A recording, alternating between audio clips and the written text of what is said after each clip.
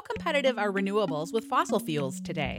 On this week's Energy Bite, Karen Clay, a professor at Carnegie Mellon University, has some answers. So that all forms of energy can be compared on the same basis, the Energy Information Administration computes something called the levelized cost of energy.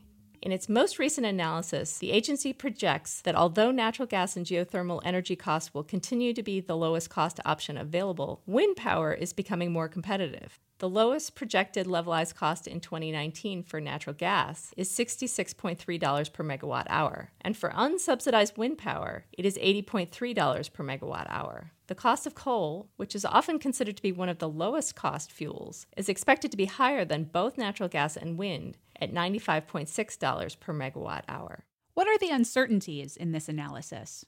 A key uncertainty is the price of natural gas. With hydraulic fracturing, it is now much lower than in the past. The cost of natural gas, however, is expected to rise over time as demand for natural gas increases and more of it is accessible as new pipelines from shale gas regions are constructed. This would reduce the cost difference between natural gas and wind power, making wind power more competitive. Were you surprised to see the price of wind power compared to natural gas? Take our poll, see the results, and ask your energy questions at energybite.org. Energy Bite is a co-production of WESA Pittsburgh and Carnegie Mellon's Scott Institute for Energy Innovation.